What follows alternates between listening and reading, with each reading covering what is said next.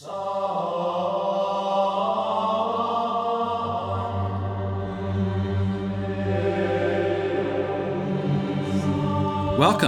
You're listening to The Sacristy, a podcast where we seek to learn, discuss, and exalt in the faith delivered once for all to the saints, as it has been passed down in the Anglican tradition. I'm Father David Bumstead, the rector of Emmanuel Episcopal Church in the Audubon Park neighborhood of Orlando, Florida, and I'm joined by my superlative co-host, Father Matthew Ainsley, the prospective vicar of All Souls Episcopal Church, a church plant in Horizon, West Florida, which will have its first service in 26 days. Who's counting? I am. Who's panicking? That's the real question. Oh man, that's so awesome. As you can hear, we're real priests with real jobs and real churches. Service times in our bio. We'd love for you to join us for worship if you're ever in town with us. And no matter where you hail from, apparently, we have listeners from all over the world. Yeah, it looks that way. We are able to get an idea of where people listen from, and we're so thankful for folks taking a chance to listen to us. But we're really kind of surprised at where we're seeing some of these. And when we say general idea, we mean exact latitude and longitude. Well, not exactly. We're watching you. Oh my gosh. Wow. We're not actually watching you. But we have all your addresses and your social security numbers if you're American citizens. Yeah, which is why people should use a VPN, right? Or maybe that's why we have... But we can see the city, the general area, and it's pretty cool. It is pretty cool. So here's some of the crazy places where we're kind of surprised we have folks listening. So we're hoping that they're actual listeners and not bots or VPN bounces. So we have a listener in Rockbank, Australia. Hi. Okay. Yeah, I think a couple listeners in Australia. Yeah, perhaps. Somebody else in Adelaide, I think. Is it? Yeah. Yeah. Rockbank is remote, right? Seems pretty remote, but I don't know Australia as well as I ought to. Yeah, I just know it's way far away from us. Yeah. And it's an island. Yeah. And I want to go there. Definitely want to go there, for sure.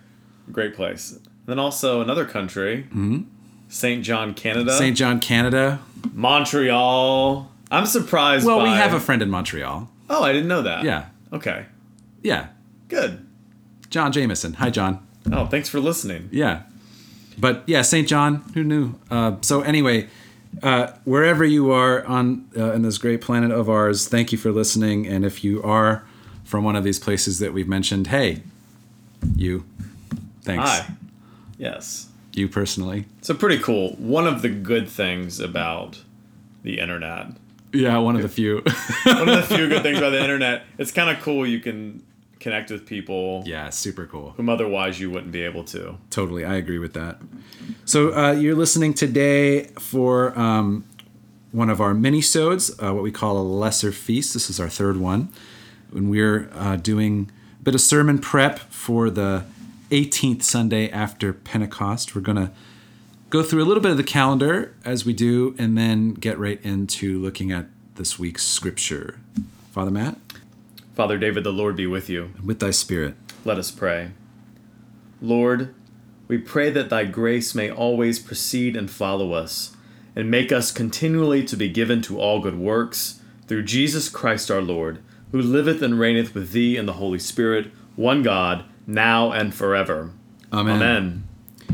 Coming up in the calendar, we have on October 14th, Samuel Isaac Shirashevsky, who was the Bishop of Shanghai in the late 19th and early 20th centuries. He founded St. John's University there and translated the scriptures into the Mandarin language.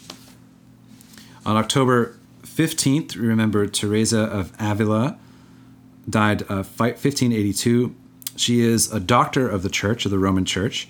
She is a nun and spiritual master, among many other things, but she is a writer of many great works, but probably her best known is The Interior Castle, one of the great works of Christian spirituality, worth your time.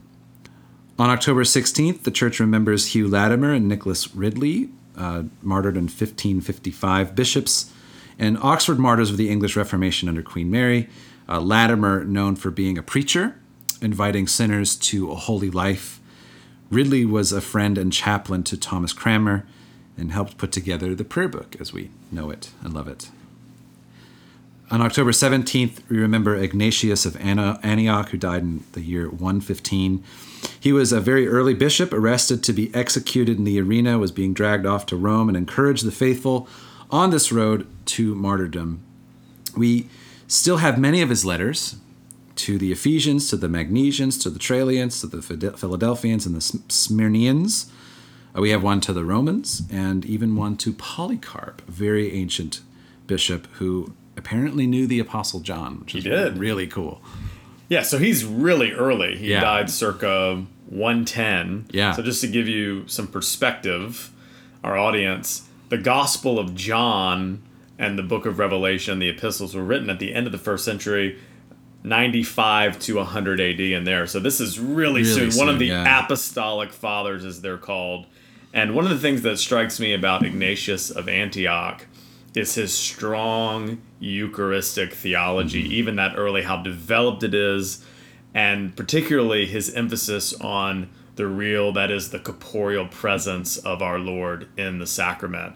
And so if you want to look up some of his quotes on the Eucharist, you will not be disappointed. And really, beyond that, yes, of course, Father Matt, but beyond that, getting an idea of what was the church like, even in that period just after the first missionary journey, and like seeing the church develop as a group of real people worshiping Jesus. Really, really cool. And there's a certain, when you read them, there's a aspect that they feel like the Bible. Yes. Which is really neat because... Same thing with like Clement of Rome. When you read their letters, it reads like an epistle in the New Testament because, they're not far off in terms of just the time of writing. So really, really neat stuff. Worth your time. Absolutely. We keep saying that, but you should do your homework. Closing out, on October 18th, the church remembers a major feast is the St. Luke the Evangelist, who was a Gentile convert and a physician, a friend of Paul, who was hired by Theophilus to write an orderly account of the gospel of Jesus Christ. One of the best podcasts that I've listened to in a long while is the Bible Project's podcast. They're excellent, great resource, both in video form and podcast form for sermon prep, for just enjoying the Bible better, all kinds of stuff. And they have a whole series of podcasts on Luke from, I think, a few years ago, and they're fantastic. And if you really want to take just a look under the hood of how Luke as a gospel works, and then even look into Acts as well, the Acts of the Apostles, you can do a lot worse. But yeah, and they just did a recent series, and I think they're still in it, on what is the gospel, what are the gospels, and they do a great overview of the Gospel of Luke and why do we have 4 gospels and how are they different in their approach and their style and background. And again, just a great resource. Whether you're a lay person or a scholar, I think you'll learn something. I learn something every time I listen to it. Every time. And they just seem like nice guys. So good for you. Thanks. We appreciate it. Because they need that, right? With like millions of listeners and stuff. Luke, definitely my favorite gospel, I think. The more I get into it, the more I really, really enjoy it. The more I really love how it's put together. Luke in primacy? I'm just kidding. Luke in primacy. Nerdy theology joke. We'll move on.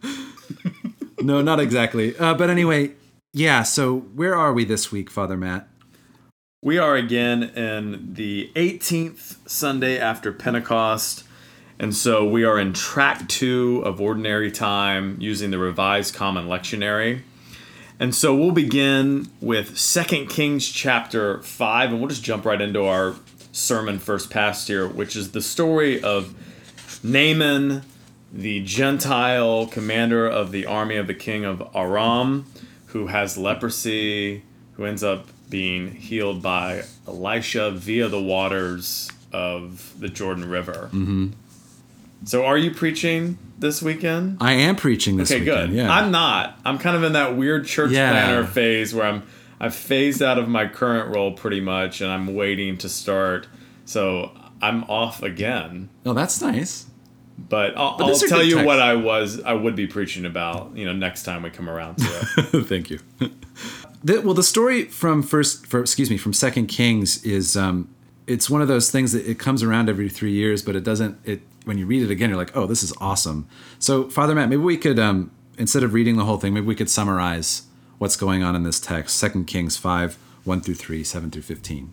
So again, Naaman is a Gentile. He's a commander of the army of the king of Aram, and he has leprosy, which is a really bad thing to have just as a medical condition. Yeah, but even now. But across cultures, it seems, as I've read, that it's just seen as a sign of disfavor. Right. You know, both within, of course, the worshiping community of Israel, but even in other worshiping communities in the ancient Near East. And he hears about, through actually a girl that's been taken, young girl that has been taken captive from the land of Israel, who serves Naaman's wife, hears about Elisha and that he has these powers to heal. And she says, if only my Lord were the prophet who is in Samaria, he would cure him of his leprosy. I love that promise. It's so cool. So what ends up happening is his king sends a ton of money to the king of Israel. Yeah, how much money did you find out? Or is it like... It was phrased that, it's hard to adjust for inflation when you go that far back, but they were estimating that in terms of buying power, it was the equivalent of $750 million US. Wow. So when that much is sent, Naaman's attitude about how Elisha deals with him makes a little bit more sense. So a ton of money sent, a letter, and the king of Israel actually gets mad when he gets this letter because it's like, you can't buy healing. Who am I? I'm not God. Well, he sends a letter to entreat the king of Israel to receive healing from Israel's God. Yes. So the king of Israel reads the letter, and what does he do? He tears his clothes. Yeah. Like, just imagine that. It doesn't seem he really wants to even deal with Naaman, but Elisha wants to go forward, and he sends a messenger and just tells him to go dip in the Jordan 7 times and he'll be clean. What's interesting here again, too, is that moment where the king of Israel is rending his clothes, but he reacts in this way. Just look and see how he's trying to pick a quarrel with me, right? He can't read this entreaty to Almighty God in the right way. So what does that say about the king of Israel at the time? But that moment of he's just he's so piqued. Yes. As if it's some kind of, he's getting this letter from somebody who's really trying to, take the mickey or something. Well, there's a lot of anger in this text because Naaman gets Elisha's message and he's angry. He's like, you know what? There's plenty of water around me. You're not coming to me in person. We just sent you 750 mil. There's not this big pomp and circumstance. You're not asking me to do anything particularly difficult. What you're asking, it seems really, really basic. Right.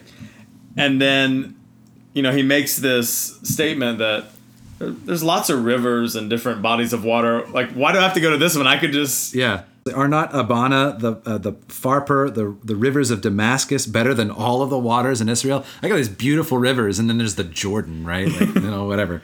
I mean, we love the Jordan River, but, he's got a point, I guess, in a little bit, because these are much more, perhaps... impressive rivers. Could I not wash in them and be clean? Yeah, so then Elisha rebukes him and says, if I'd asked you to do something difficult, would you not have done it?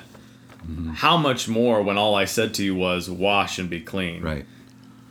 So then Naaman concedes. I mean, he doesn't have much to lose. Right. And he goes down and he immerses himself 7 times in the Jordan. And according to Elisha's word, he comes up and his flesh is restored. The text says, like the flesh of a young boy. So he got a makeover. I mean, he's like brand new and he's clean. Dude, yeah. And he returns to the man of God, he and all his company, and he stands before him. And this is what Naaman says: now I know that there is no God in all the earth except in Israel. Yeah. So there's not just a healing, but this conversion. Right.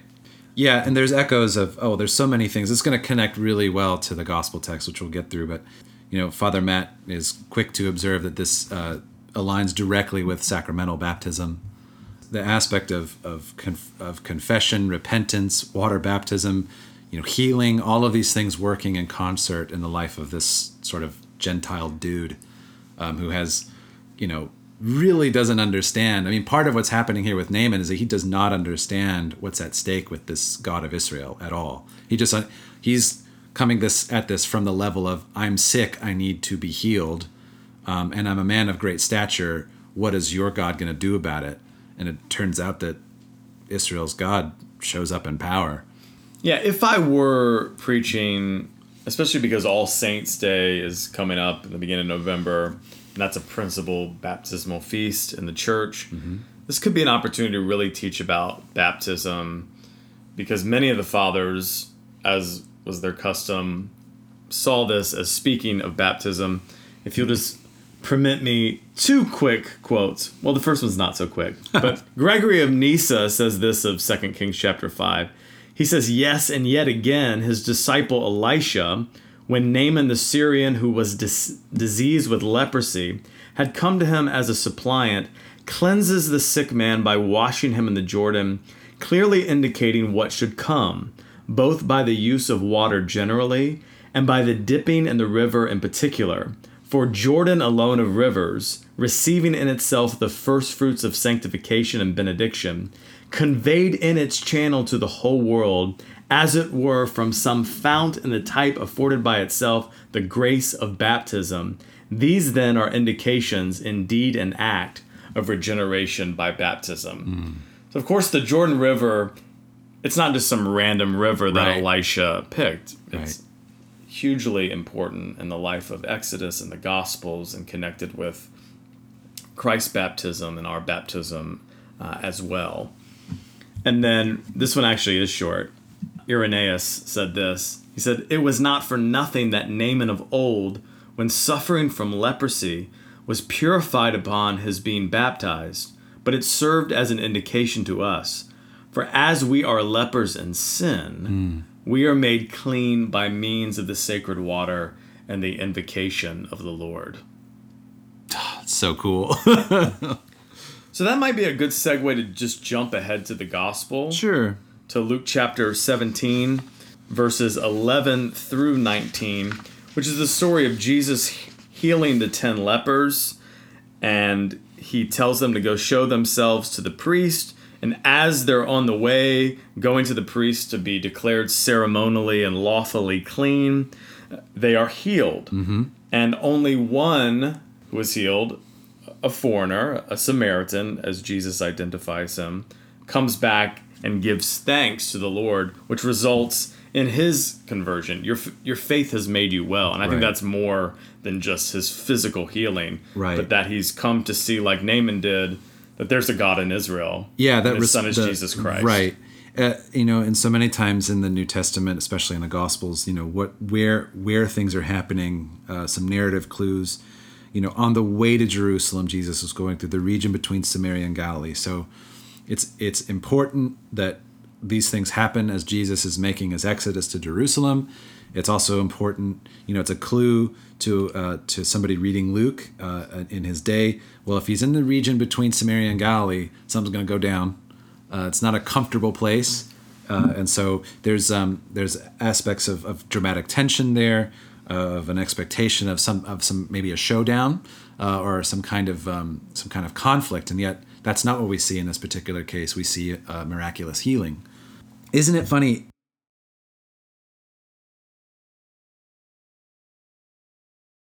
In both cases, in both texts, we were talking about this at lunch, Father. We were talking about this kind of customer service aspect of this, right? Like that seems well translatable to our current day, where Naaman is this man of great importance who is ready to throw out all this money, and he's kind of not. The guy at the counter doesn't get him what he wants, and so he throws a fit. But he still receives the grace of healing. And because his heart and his mind are open to what God is doing, he still confesses. But there's that moment of humanity's pride.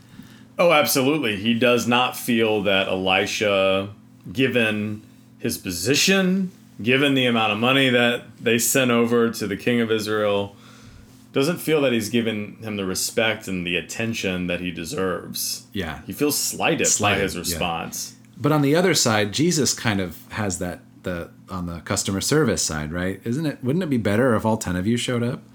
And glad for the Samaritan, who by all accounts really shouldn't have showed up.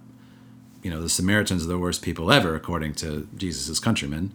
And yet it's the foreigner, the Samaritan, that shows, that Lucan theme of, to bring back the Bible Project, they often bring up that upside down value of the kingdom, where it's unexpected turn of events that the Samaritan, this foreigner, is the one who returns to Jesus and makes and gets this extra blessing of get up and go your way, your faith has made you well. The rest of them, probably Israelites, were not willing or not able probably not willing to come back to Jesus to give him thanks.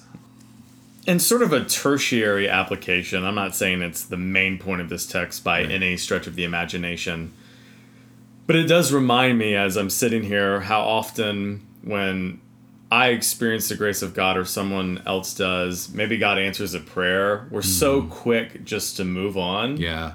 Instead of to come back and say, thank you, God, for your healing, for your provision, for your presence. And because that's an opportunity for us to deeper our union with him and recognize that he really is the giver of every good and perfect gift. And so when we get something that's good, it's from God, and we should give thanks unto him, especially something like this. But so many times, even in a crisis, people are praying day by day for God to come through, and he does. Then they just sort of move on to asking his help for the next crisis. Right. And it's easy for it to be God as genie or God as vending machine instead of God as our Father. Right. Yeah. The Samaritan treats Jesus as family, and there's an intimacy in that, and just in that little tiny conversation that's not around a transaction. It's a recognition of God's holiness, goodness, blessing the Samaritan. And that's, I think, why Jesus is so moved by that. Whenever I read this text, I read a little indignation in the way that Jesus responds. Were not 10 made clean? But the other 9, where are they? Was none of them found to return and give praise to God except this foreigner? And he said to him, get up and go your way. Your faith has made you well. It's a strange heart space to be in if you're in the mood to think of this in terms of our Lord's own head space, heart space even, to read the disappointment of Jesus as even in this small way he's rejected by his own. Yeah, I immediately think of John's gospel. He came to his own and they didn't receive him. Right. And it's sort of like, you guys should know better. Yeah. This guy's doing what you should be doing. Yeah, exactly. And therefore making the transit to Jerusalem that much more poignant. That, well, here they're rejecting him just by not giving him the courtesy of saying thank you. Well, very soon we know that they will reject him even unto the cross. So a lot you could do with an Old Testament gospel interplay. Yeah. Sacramental sermon and ecclesiological sermon. You could do one on how salvation works, gratitude to God, forgiveness of sins, healing. There's so many different dimensions. As we record this, it's October of 2019, which is like fall stewardship season.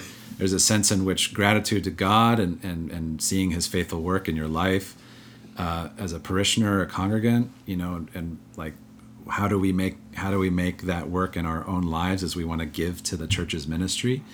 That even that hard word that I have trouble saying as a rector and priest is like, this stuff really matters and it's really effectual, and you do receive the blessings of God, and do you actually act in accordance with that blessing, with your material blessing? So I know that a lot of our colleagues are wrestling with how to be pastoral, kind, patient, but also like myself, concerned about the bottom line of the parish's ministry budget. So, and you will be very soon. You aren't already.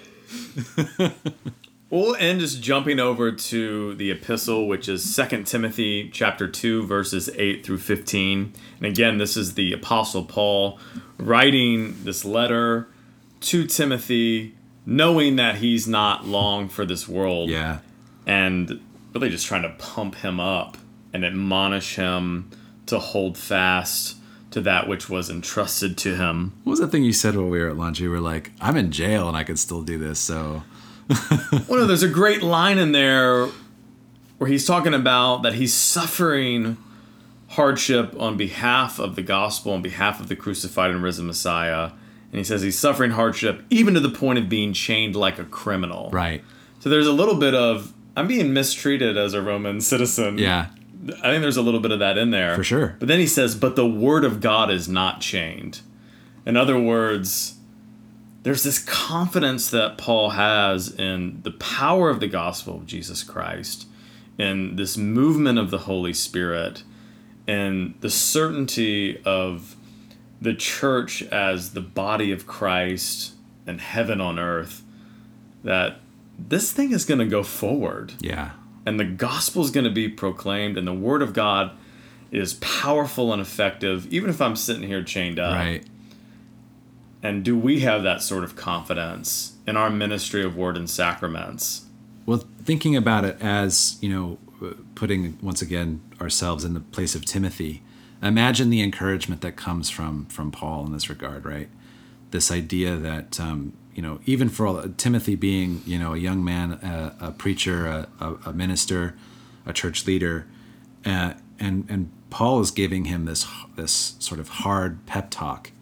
And what encouragement we need as Christians, as pastors, as priests, from folks who have, done the hard work, that have the confidence of the Word of God and the gospel of Christ, for us to be able to receive that. I've mentioned this before. I think both of us have strong mentors in our life who take the time to do this kind of work, and how much eternal benefit is shown forth by their work of encouragement in our lives. And so how that work of encouragement is borne out in the life of everyday Christians as well.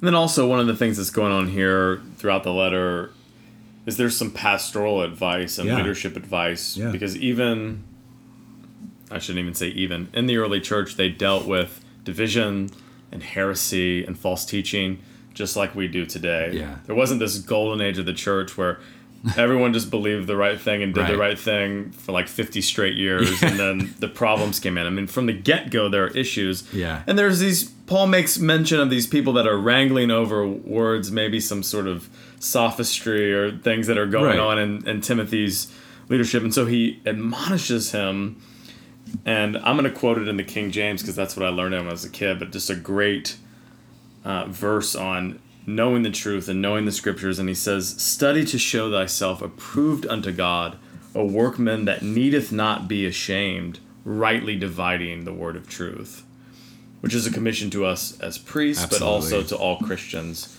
to know the scriptures and to be able to give a reason, a defense for the hope that we have in us, even in the face of false teaching and division and heresy, by which we are beset even to this day. And, to bring all these great scriptures to head, I'm mindful of the 10th verse of Psalm 111, that the fear of the Lord is the beginning of wisdom, and those who act accordingly have a good understanding, and his praise endures forever. Naaman brought into that recognition the Samaritan man in the face of Jesus, and Timothy in this admonition of Paul. May we all begin our course of wisdom by recognizing the fear and reverence of Almighty God. And may we act accordingly, having a good understanding as we seek to praise him ever and ever. Amen. Amen.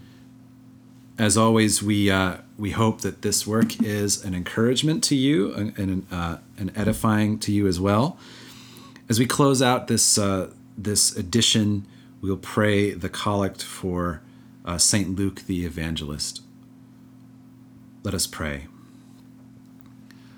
Almighty God, who didst inspire thy servant Luke, the physician, to set forth in the gospel the love and healing power of thy Son, graciously continue in thy church the like love and power to heal, to praise and glory of thy name, through the same thy Son, Jesus Christ our Lord, who liveth and reigneth with thee in the unity of the Holy Spirit, one God, now and forever.